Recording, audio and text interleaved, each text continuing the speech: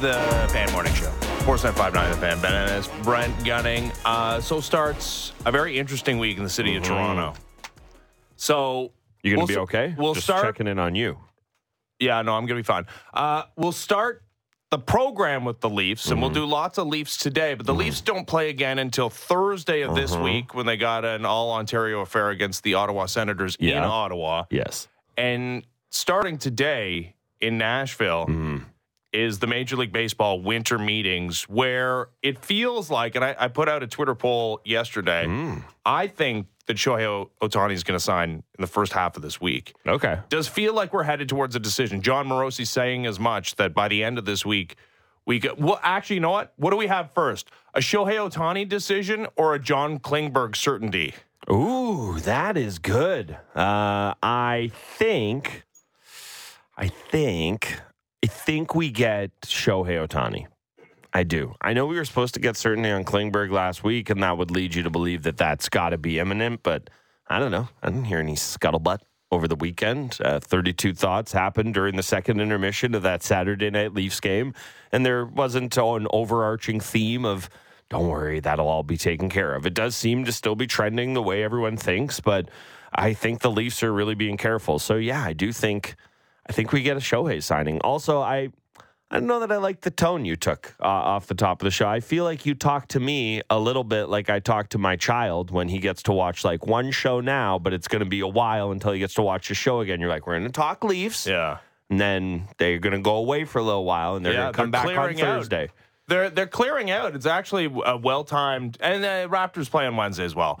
But they're both Toronto sports teams that are in action this season of the calendar are taking some time off to clear out for what could be, again, we're going to save this for the back half of the hour. This feels like, well, one, that this is maybe one of the most important off seasons in the history of this franchise, but this might be the most important off-season week in the history of the Toronto Blue Jays. Anyways, I don't want to spoil it. Yeah, you don't. I don't want to spoil it. We're just dipping our toe into the waters. We'll like a French dip. Just letting you know. We'll talk to Jeff Blair before the end of the show as well. Let's start with the Toronto Maple Leafs, who you're never going to believe it, played another overtime game. Didn't get all the way to a shootout.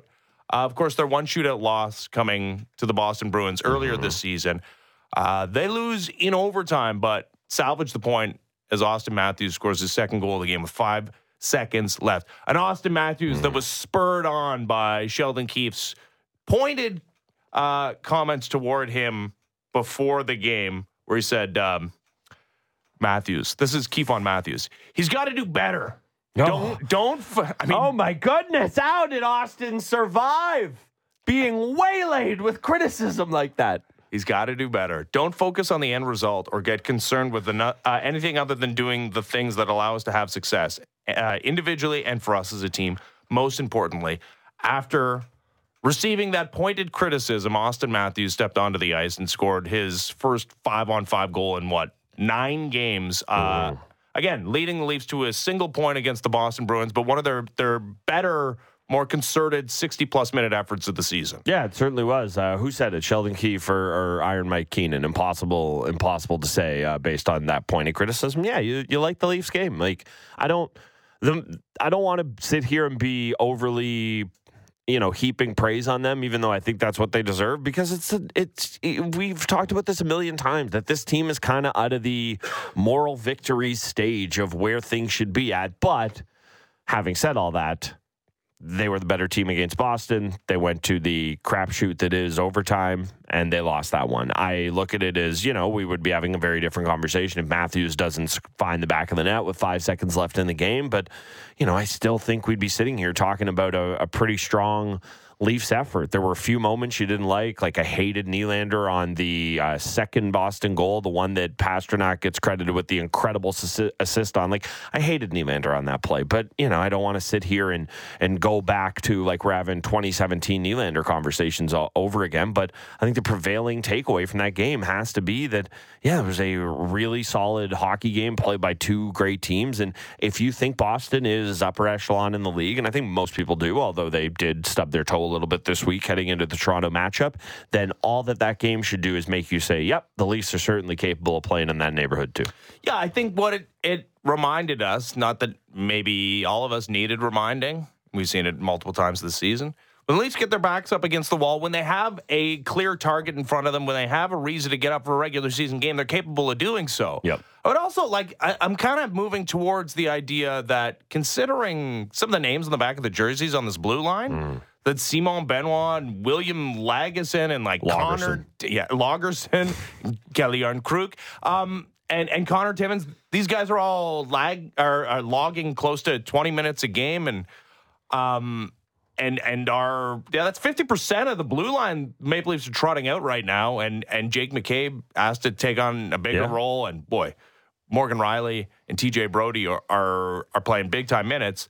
That, each and every point that you pick up, especially against good opposition, which the Boston Bruins clearly are, that is impressive considering what the Leafs have to deal with on their blue line right now. Yeah, I mean, I think people are out of two minds of it, right? Because I think on one hand, you do have to give them credit. The fact that they have 3 non-regular blue liners in the lineup on a regular basis, that nobody should be looking at that as anything other than impressive, that they've been able to pick up points with them. But I think the reason people are a little hesitant to get overextended in that opinion is because of who's sitting there waiting when you come back. This isn't like last year when it was Brody and Mo who went out at various times and you went, oh, they're going to get their first or second best defenseman back when this all figures itself out. It's like, Timothy Liljegren is a guy who I think, depending on the week, people have different opinions on, depending on, the steps you think he can take. You think he's maybe more of an important piece. But look at who's coming back. It's Timothy Liljegren. It's Mark Giordano. These are not guys that are completely resetting things or revamping this blue line. So you do have to give them credit, but I also think that it's going to get better when those guys get back in, because there's a reason that all the guys playing now are, and throw Timmins in there as well, are 7, 8, 9 defensemen on this team. There's a reason for that, but I don't know that there's a big gap between the guy who is the 5th defenseman on this team and the guy who's the 8th. No, I agree 100%. But so I think the conversation's kind of similar with those guys in the lineup. Isn't it incredible that the Leafs keep racking up points with Timothy Liljegren as a top 4 defenseman? I mean, the point is that, boy, and I guess prove me wrong, Brad Treliving, but that this blue line is going to undergo a major overhaul at the trade deadline in February. So anytime that you can keep stacking up points, despite the fact they're holding strong on 5 regulation wins. Yep. And maybe we can have the conversation about what Luke Fox wrote about on Sportsnet.ca. Yeah, it was interesting. That there's almost a whole nother game of overtime games that the Maple Leafs have played here now through 20-plus games this season. But the blue line is, what did Brad Treliving call it before the season? It was it's underrated, or it's a work in progress. Yeah. Oh, it's very much a work in progress. It's going to be a work in progress until some massive moves are made, assuming that they will be made before the trade deadline. So the Bruins don't have as much work to do on the blue line. When you can outplay them for, I was going to say 60-plus minutes, but the overtime was mostly the Bruins. Oh, no, Boston carried the play. They had 11 shots in Not 4.5 minutes. Yeah. But whatever, they got the point. Anytime that you can escape with a point against teams that are a more finished version of themselves, closer to what we're going to see from them in the postseason, that does feel like a win. Because, I think everybody has the same opinion of the defense core on this Leafs team, that it needs major improvements if there's a legitimate hope of multiple rounds and getting through them in the postseason. Yeah, it's interesting with hockey, right? Because we've talked on the show a million times about the idea of analytics, and every sport is different in the way they get used. There is yet to be a Leaf game. I mean, maybe I've missed one or two, but there is yet to be a Leaf game that he's played in this year that Connor Timmins, according to the fancy stats, is not only the best player in that game, one of the greatest players of all time. He, every single time, go ahead, pick your metric, whether it's game score, which the guys at The Athletic use, if you just want your expected goals, your Corsi for, it doesn't really matter. He pretty consistently is, again, not not one of the better players, usually the Leafs' best player in that. Now, part of that is a player style that is maybe a little conducive to gaming that stuff. Like, I don't think anybody looks at that, and I'm certainly not saying that Connor Timmins is the Leafs' best defenseman. Far, far from it. I see everything you all see too, but that's the thing that I'd be, I think with Dubas, we all kind of thought of him as more of a guy, bent that way. I'm very curious. Of all the truth serum questions you could ask Brad Treliving, there are bigger fish to fry than what do you actually think of Connor Timmins, but analytics, he's seeing the same stuff we're seeing. They have even better numbers that maybe highlight some of the things Timmins does poorly that bring some of this stuff back down to earth. But every time I think of this Leafs blue line, that is the thing that keeps jumping ahead to me, because it is just, again, pick your fancy stat. The metric almost doesn't matter because Connor Timmins has been dominating in that regard. And I want to be clear. This is not me saying Connor Timmins is a dominant defenseman. No. I think he's a 5'6" okay? Just so we're all clear about that. But it is, we're going to have these conversations about changing the blue line in different mixes. I think that one of these guys, be it a Lagerson, be it, I don't think it's going to be Benoit, but be it a Timmins, they're not going to be able to replace the entire bottom half of the blue line here. And one of these guys is going to stick. And I think it's going to be like, hey, some nights Timmins is the guy that makes sense. More nights than not, and Lagerson is the guy I want in there because I do like what he provides. But it's just, while we talk about this blue line, it is so jarring because it doesn't matter the game. It doesn't matter the game. He is always this guy when it comes to the fancy stats. Brian, you don't need 6 defensemen. You need 7, 8, 9 defensemen when it comes to the postseason. Here's what I feel comfortable in saying. LeBron had it right. Not NBA titles, but defensemen you need to win one Lord Stanley's mug. Not 6. Yeah, he walked into 7. Bill Zito's office, and he's like, not 7, not 8, not 9. 10, 12, 20. Make your whole team out of defense. nothing but defensemen. Yeah, but the point is correct. That we're seeing it already this season. Like during the regular season, there's attrition. In the postseason, there's going to be more so. But here's what I feel comfortable in saying. The Maple Leafs, and circumstances allowed them to do so. There was a real question about their ability to keep Connor Timmins at the beginning of the season. For sure. Like that has proven to be a nice little bit of business. Yeah. That Connor Timmins was not exposed to waivers, ineligible to go down to the Marlies. That, at least he's an intriguing player. There's a possibility that this is actually, and what is he, 25 years old? Yeah, he's still, he is in the window where you can talk yourself into there being more there. I don't think there is. So we're, I cannot hammer this home point enough. I don't want somebody to hear 4 minutes of this and go, Gunning was trying to give him the Norris. But he could be a Sam Lafferty somewhere else, right? That is actually a wonderful comp. A guy who, if you just see this, or Eric Gustafsson, right? I think Eric Gustafsson, obviously a way better player, but you see the counting stats. I like that. I did want to bring up I don't think it's the main thing from the game, but I'd be lying if I didn't think about it. The response or lack thereof to Brad Marchand. There was a lot of talk, not actually that much heading into it, but coming out of the last Boston game that, they got to show something. They got to da-da-da. I remember making the point about it was Florida, who a couple weeks ago, Charlie McAvoy, he had the headshot on Ekman Larson, and they said, we're just going to run him 3, 4, or 5 times in the game, and that's all that needs to happen. I would have taken that. I understand. You got bigger fish to fry. You got to win the game, take care of your business, but I'd be lying if I wasn't frustrated by the lack of anything regarding Brad Marchand. Someone can't yell at him. Someone can't get in his face. And maybe the argument is that, no, let him sleep. That only makes him stronger. The Greg Popovich, don't poke the bear. It's for the overtime winner. And then his next game, the next day, he had a hat trick. He seemed fine. Yeah, exactly. What bothers me as well is that he's very good at at the media side of this as well. Ryan Reeves is doing his best. And, he was self-deprecating. He talks about how much more money he makes than me. And it stinks because Reeves had the first go of it and didn't have a chance to respond to the response. But Brad Marchand saying, I said that many years ago. Yes. Obviously, he's holding on to it. It's that's a good one. That's a really good one. Well, and I don't know. Feel free to tell me, stop it. You're the worst with this. Stop it. You're the worst. Okay. Oh, wait, sorry. Let me give the opinion. And if you feel that, feel free to say it.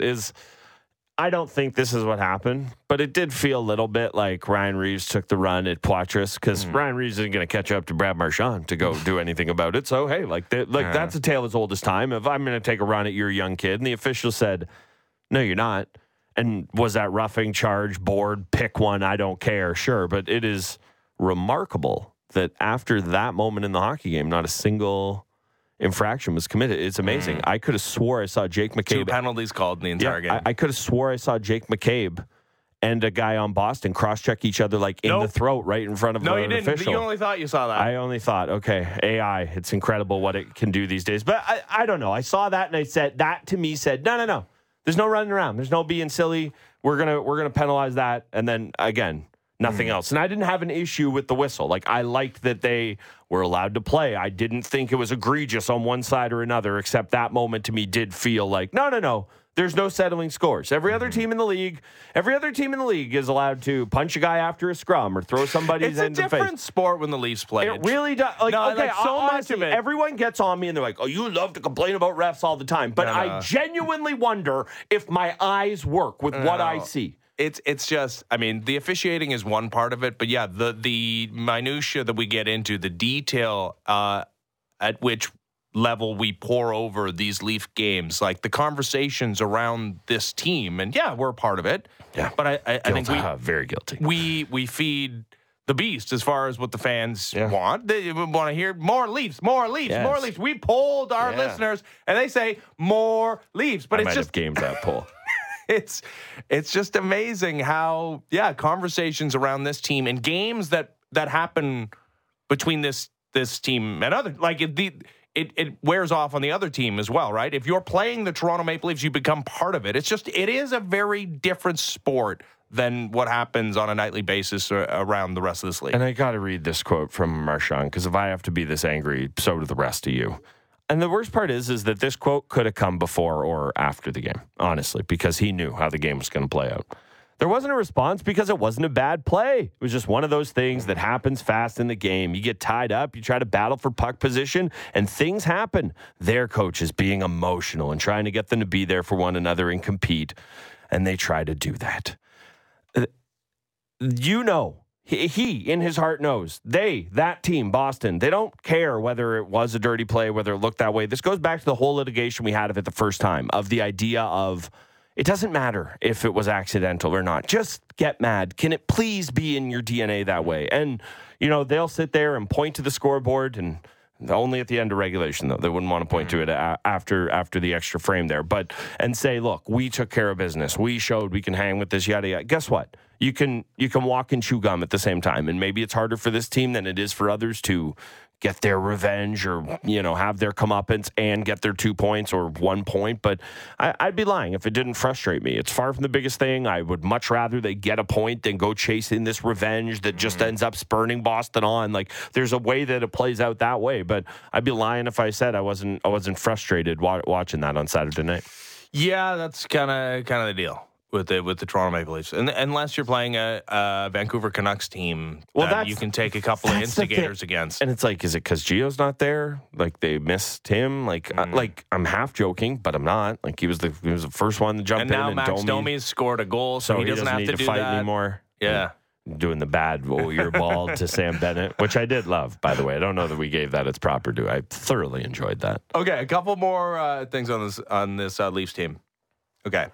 We started with Matthews. We scratched the surface of it. He scored a couple of goals. He's now one back of Brock Besser for the NHL League. He's almost on pace for 60 goals yet again. I was thinking about you on Saturday night when we were having the Friday conversation. Like, why doesn't he? Well, because of that. That's why. And it's like, I know the 2-goal game is lurking, but whenever we have the conversation, like, does it feel like Matthews doesn't get his share of the... You watch your tone! No, and he scored the goal and played one of his best, just like start to finish games of the season. In an overall sense, is he having a great season? I mean, like Saturday was a great game, and he's capable of those games. We all know that. Like, so maybe take it back before Saturday's game. Like, how much did he need that game? Was he having a great season, despite the counting stats being there? No, he was having, for him, a expected season. Like, that is what it looks like. You kind of expect him, if he's going to play in roughly all of the games, that he's going to be top 5, top 7 in goals. That's kind of the floor for where he's put himself. Like, expectations are a hell of a thing, but guess what? That's also what got you the 13 mil or whatever the deal's going to be when it kicks in last year. There has been a lack of consistency from Matthews that just hasn't been there in years past, but I think that's why there isn't the constant criticism, is because that game is always lurking.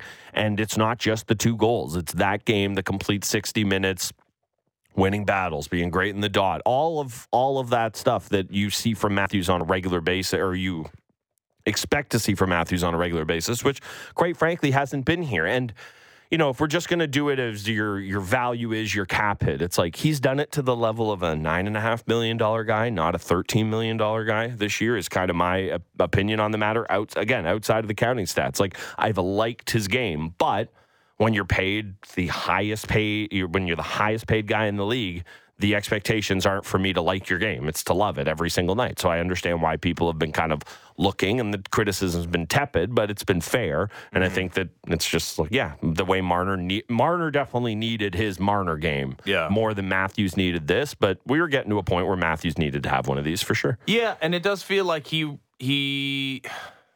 I know he was involved. When Sheldon Keefe criticized all the best players last year after the Coyotes game, he walked it back. Mm-hmm. But I think we did, and I think history would prove us correct, that was more walking him back for Mitch Marner's sake, because he was pointed in a Mitch Marner criticism before the game. And then specifically, also, Mitch Marner didn't have a great game in that game. He walked it back specifically on Mitch Marner's behalf, talking about us needing to back off the criticism of Mitch Marner.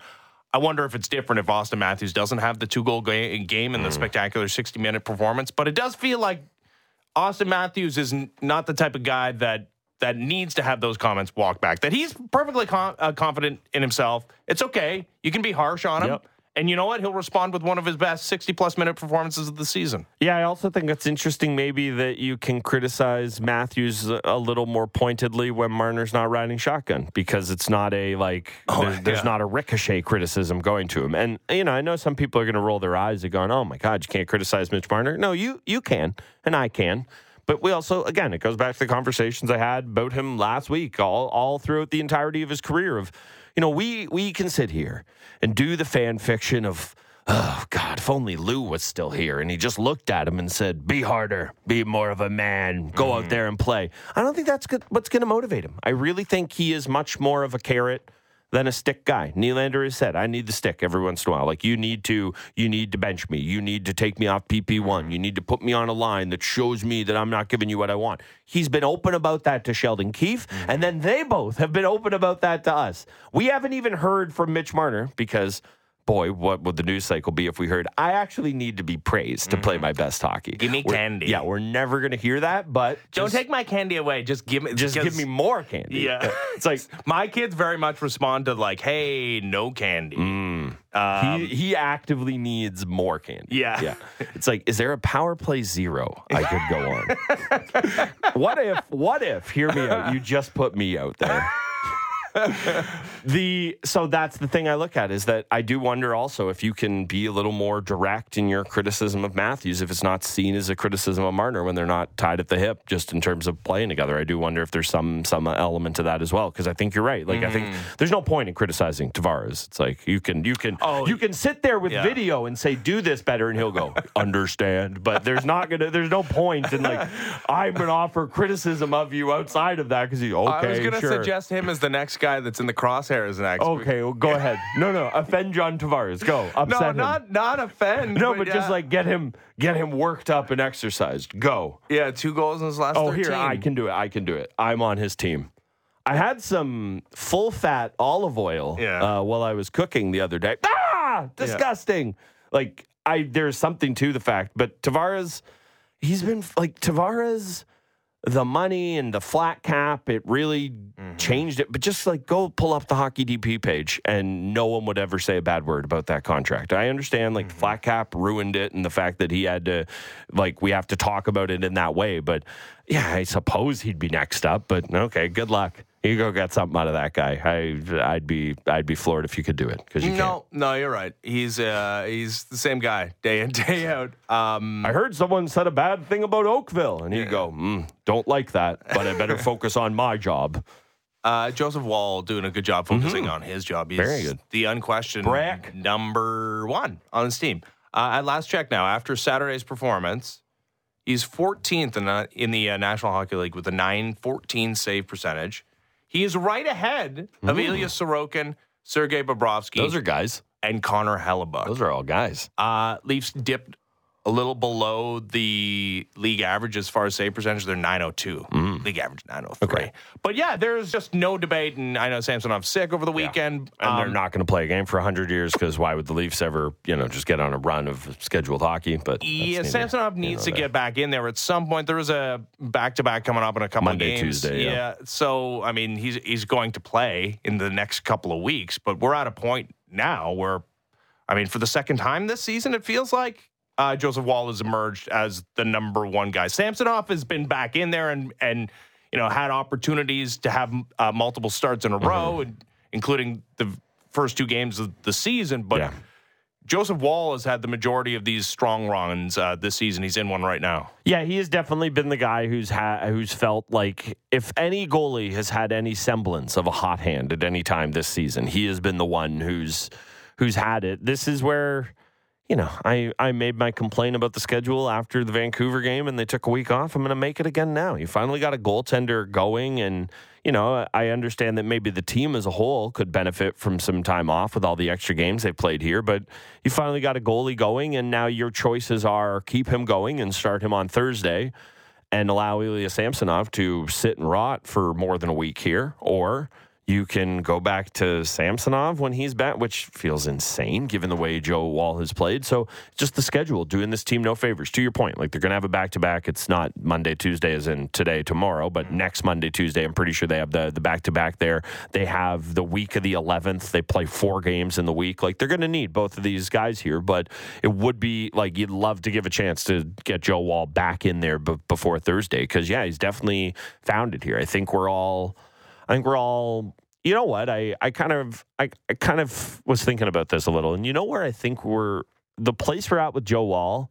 and the place we're at with Matthew Knies are actually pretty similar in that even when you don't love the game from the player, they're rarely killing you. Yeah. Like it is rarely you just couldn't win tonight because, and obviously a forward and a goalie, I understand they're different, but it's just young player expectations that you look at that guy and if we're going to talk about Matthew Knies, he can have the 2-goal night in Tampa or he can look strong as an ox and Joe Wall can put up 36, 37 saves and look great. And guess what? He can also have the game on potentially Thursday when he hasn't played in 5 days against a Sens team that always seems to play like it's their Stanley Cup final against the Leafs. It's entirely possible he stubs his toe in that one. I think Joe Wall is a young player kind of finding it. And as much as I would love to tell myself that, this is it, he's really starting to find it, I think we're going to have 2 or 3 more of these mini runs before, if you get it this year, where he really, really grabs hold of the net. I still expect Samsonov to kind of buck his head 1 or 2 more times. Yeah, no, we're going to see Ilya Samsonov. We'll see both. And this is a nice time to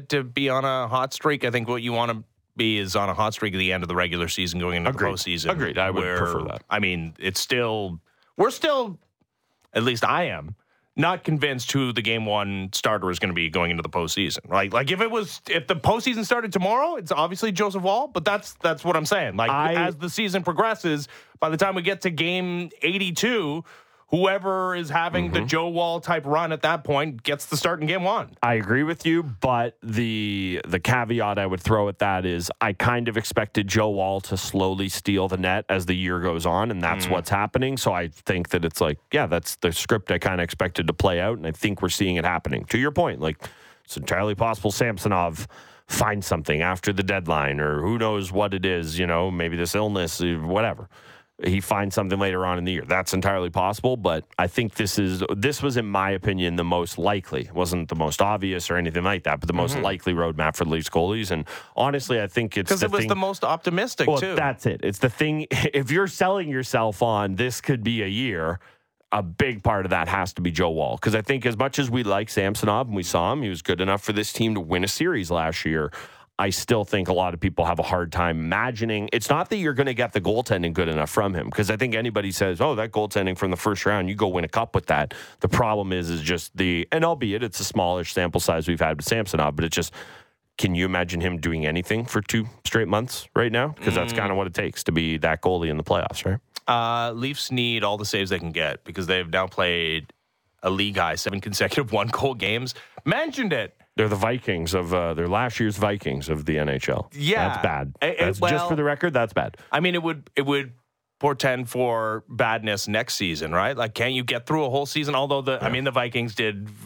They lost to the Giants in the playoffs. They're the Vikings. Any Vikings fan who heard like, oh no, it'd be bad next year. It's like, how do you think the season ends every year? Yeah, utter heartbreak. Yeah. It's like they had digs down the sideline, and it's been nothing but agony since. It hasn't been agony for the Leafs when they get to the extra session. In fact, by and large, it's been very good, whether it's overtime or a shootout, despite Saturday's loss. But they've also, like I said, and like Luke Fox rightly points out, they played almost 45 minutes of 3-on-3 hockey, which is a lot. And it's only your top players that are on the ice for those minutes. And David Kampf. And David, briefly, depending if he wins the faceoff, then for a second. Yeah, but if he doesn't. All right. Do you buy into the possibility that could be adding significant wear and tear on a team that's done a lot of traveling recently? Mostly because it allows me to complain about my favorite thing ever, and that if you're worried about a team playing too much extra hockey, the idea of having a condensed schedule in the rest of your season after you effectively had 2 bye weeks, very early on in the year. That's what the Leafs had. Like every other team is going to get their bye. I understand the way it works, but Leafs have 4 games coming in that next week that I mentioned there. They're going to have more weeks than that or like that than every other team in the league that didn't go over to Sweden. It's just the way math works. They have to jam these games in. So because of that, I'm a little concerned. I don't look at it as something that's going to be the thing that kneecaps the Leafs, or that we're getting a lesser version of Marner and Matthews and Nylander and Tavares by the time the postseason rolls around because of all the 3-on-3 that they've played. But yeah, given the jammed up schedule, you'd rather not. You'd love a stretch where you're just able to take care of your business in regulation here. And quite frankly, it's like, I know you need your loser point there, but that's the other part of it as well, is that you need these points. You can't even say like, all right, you'd rather they just lose in regulation and not have to play this extra hockey. They need their points. So yeah, a little concerning. I don't want to sit here like panicking, ringing alarm bells about it or anything like that, but it's not nothing. Nah, I think it's pretty close to nothing. You think so? Yeah. Sure. Is it exhausting to play 3-on-3 overtime, depending on how the shift goes? Yeah, like getting stuck out there, and that's not great. Skating sprints back and forth. That sucks. Quite frankly, it sounds awful. Yeah, you can see that but it's a very different game 3-on-3. Obviously, than there's absolutely no physical contact. Right? Like it almost feels like. Were we talking about this on the air or just off the air last week? Talking about the Senators, how they used to do all their post-game interviews from the exercise bikes? It's our favorite thing in the world. I pretend I'm Wade Redknapp for every show. Honestly, it just feels like cardio. 3-on-3. Like it's hockey, and it's as close to pond hockey as we're going to get in the NHL over the course of a regular season. It's a different deal as far as wear and tear. Because, again, there is no physical contact. It's just skating back and forth. Honestly, it's like... it's like a bag skate. The guy we need to ask about this, as soon as you said cardio, I said, there's only one man to ask about this. And it's the king of Leafs cardio. You would think Gary Roberts. That's a pretty good guess. Arizona Coyotes center or left winger, depending on the day, Alex Kerfoot. We can ask him how taxing it was, because a lot of people would tell you, myself included, depending on the day, he was just playing 3-on-3 when it was 5-on-5 as well. Just a lot of skating around, not a lot of stopping, just a lot of gliding. So if anybody can get to the bottom of the matter, it's Alex Kerfoot. So I don't know. Luke Fox, next time the Coyotes are in town or vice versa, there's your source. Well, we'll talk to Luke later today as well. I'll pitch that to him. I've been pitching questions he should ask Sheldon Keefe. I'll now pitch questions. Tell him how to do his job. No, I'm suggesting. Telling is very different. Telling's very different. Suggesting, it's totally fair game. I think. I'm going to tell myself that. As long as you package it as suggesting. Yeah, definitely. Oh, man, I have so many suggestions for my wife, like all the time. Oh, I got great suggestions. I'm happy you said your wife because I thought me. No. I thought you're like, oh, buddy, suggestions? I got tons for you. No, I don't have any. You want to go full radio consult with me in the break. You're like, I really think you need to tighten this up. Absolutely not. Loosen. All right, I have lots of suggestions for the Toronto Blue Jays.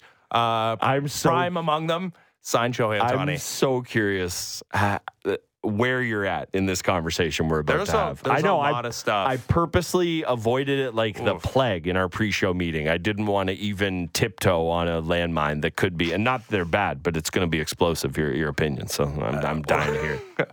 We'll step on the landmines. Next, Bouncing Betty. Next, as the Fan Morning Show continues. Ben Ennis, Brent Gunning, Sportsnet 590 The Fan. Big guests and bigger opinions on everything happening in Leafsland. Real Kipper and Bourne. Be sure to subscribe and download the show on Apple, Spotify, or wherever you get your podcasts.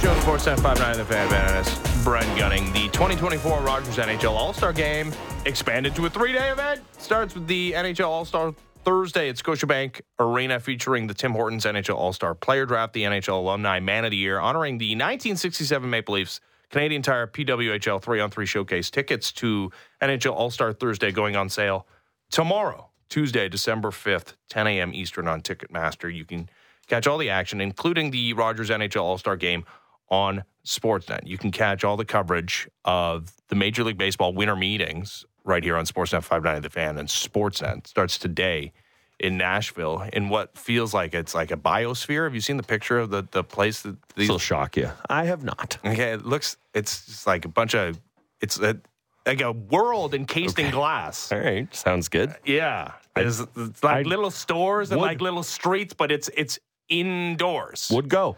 Sounds interesting. Sure. Definitely interesting. It's going to be an interesting week for the Toronto Blue Jays. I would hazard to say, and I mean, this could all blow up in their face, I suppose. It could be a big nothing burger. That would be surprising at this point. But this sets up to be, well, one, the most interesting offseason in Blue Jays franchise history, and two, maybe the most interesting week in Blue Jays franchise history. Now, I mean, we all remember 2015 and the trade deadline. For me, unless you want to go back to the Alomar Carter trade, which was the most impactful, right?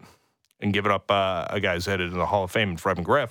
I feel like both those guys hit large homers for the Toronto Blue Jays. So, yeah, I'd agree. The most impactful offseason as far as perception is concerned was the 2013 offseason, right? With the big Marlins trade and turning themselves into World Series favorites, according to Las Vegas, and then, only barely touching 500 after an 11-game winning streak and being just a huge disappointment the entirety of that 2013 season.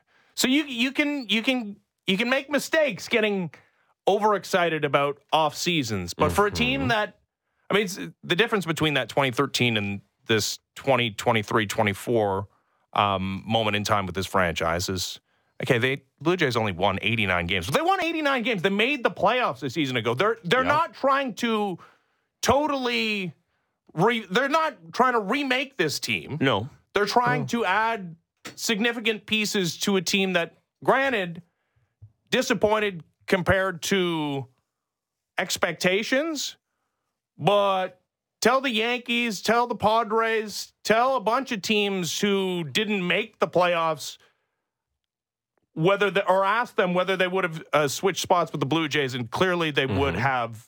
They would have done so. They won 89 games. They're maybe more than a few tweaks away from being a team that we expect to win the World Series or be back in that conversation.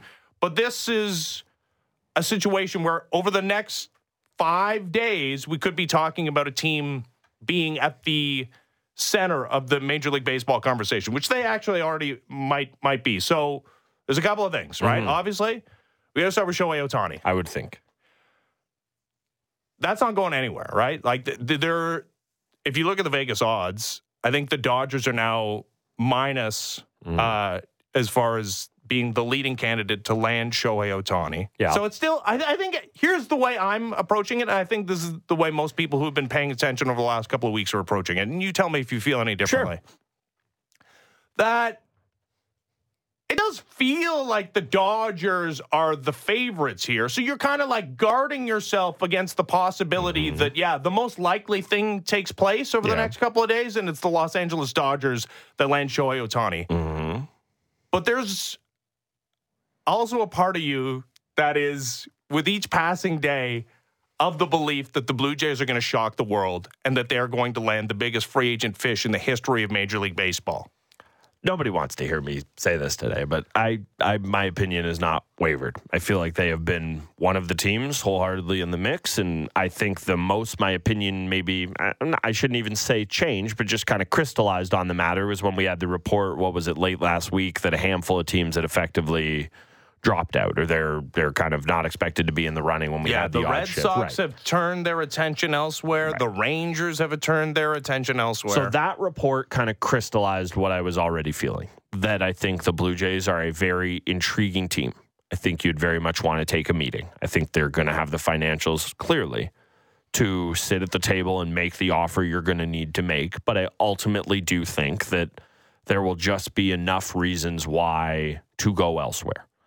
So that is kind of where I've sat on this the entire time. That I didn't think there was a 0% chance, but I didn't put it much above 10, 15, and I suppose it feels a little higher than that now, but I do still, I mean, like, okay. I know, shocker. No, I'm with Vegas. that's fine. Listen, I appreciate that you're honest. Yep. And I wouldn't, like, if we were just putting money down on the table as far as where Shohei Ohtani is going to go, I'm not going to, first of all, I'm not going to give you even odds. If you're like, I don't think he's going to the Blue Jays, then I'm not going to say, well, okay, $100 each way.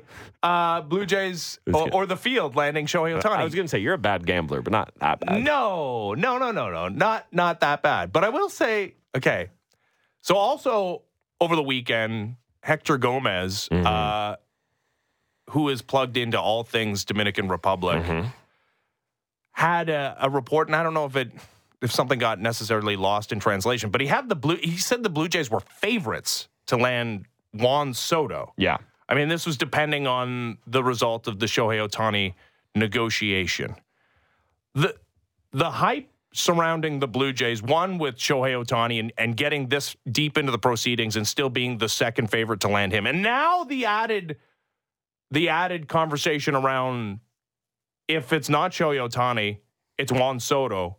We're at a point here where if it's neither, wow, like that's feeling for a team that, won 89 games, got into the postseason, scored one run, lost both games to the Minnesota Twins. If in fact it's neither of those guys, that's the question I want to ask you though. Like, what do you think percentage chance is that it's neither? Because and I understand, there's been some, reporting out there of, hey, hold on. This, Blue Jays interested in Soto, but far, far, far from a done deal. Like, what is perception? Because we think about the 180 in perception that would have happened from, a week ago, we started to hear the conversations and the noise and the opinion of, honestly, man, you got to give this front office, like, do you have to give them a little bit of credit just for even being in the conversation, to all of a sudden they miss out on that and they miss out on Soto. And I'm not saying that's going to happen. Like, I think they kind of have to get one of these guys now. But can you imagine the 180 in public perception if it's...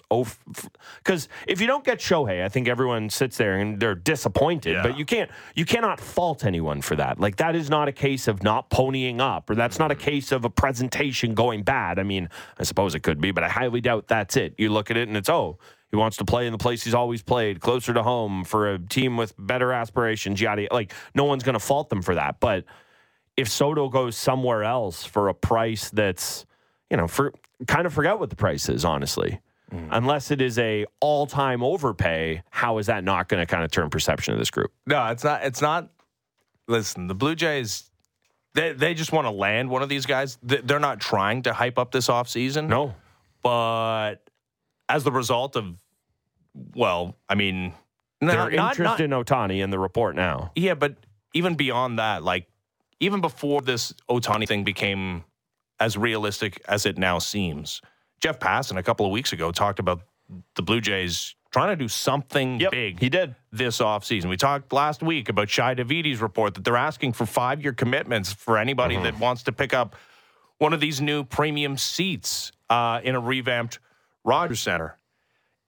The nightmare scenario, honestly, is, well, the nightmare scenario is that you don't land either guy, but the secondary, it's hard to call it a nightmare scenario. if you just overpay through the nose, or if you miss out on Shohei Ohtani, you feel so obligated to reward a fan base or add a marquee player to this core of players that basically has a 2-year window, but really only, like I said, a 1-year window, because you're not going into the final years of Bo Bichette and Vladimir Guerrero Jr. with them unsigned, I don't think, that you are forced into a bidding war against the New York Yankees, who may or may not be throwing in Michael King into a conversation surrounding Shohei Ohtani, who, granted, was like 10 starts at the end of the season, but looked like a guy that could like win. Yeah, what did I say? Ohtani. Yeah, Juan Soto. Looked like a guy that could be like a centerpiece at the top of somebody's rotation for the next decade. That's, I mean, for a team that... Or you could have reclamation project in Alek Manoah. Yeah, which we'll There's so much, like, it's like, obviously we have to do Ohtani and Soto. That's like the biggest, but what if the big, and I know that this isn't the case, but like, what if the big thing they do is just move off George Springer's money? Like, what if they try to use their assets to do something like that? And then they're like, you know what? It's not there. We got to give ourselves the best opportunity going forward, because we also had that, possibility from Blair, who we'll talk to later in the show. Like, the idea of moving off Springer's money is now being bandied about. And if you're looking to move off Springer's money, what are you using the money for? Like, you're not, like, I understand you want to move off it because it's nice to have money, but you're going to spend that money on things. You're not just going to hold on to it. I wouldn't think, anyways. Unless you're the Seattle Mariners, who moved off Jared Kelenic at the end of the day yesterday. But no, but again, like, if they had Kelenic, then maybe they'd win 56% of the games, and then that'd be too many, and it would go against Jerry DiPoto's vision. Yeah, his vision board. I think there's a lot of things happening with the Springer report. We'll talk to Jeff Blair again, who had the report over the weekend. The Blue Jays are exploring the possibility. He said it's not at the very top of their list of priorities, but something they're interested in doing. Yeah. He has 3 years and more than $72 million to come. He's 34. He could be not fully cooked, because he was able to salvage at least a league average offensive season a year ago. But yeah, this is a guy that went through an 0-for-35 stretch. And besides that, not fully cooked, but like, I don't know, we might be getting to like reverse seer status. There's a little seer on there for sure. But besides the lack of production, I think, like, and I was doing informed speculation last week on Shohei Ohtani. You did.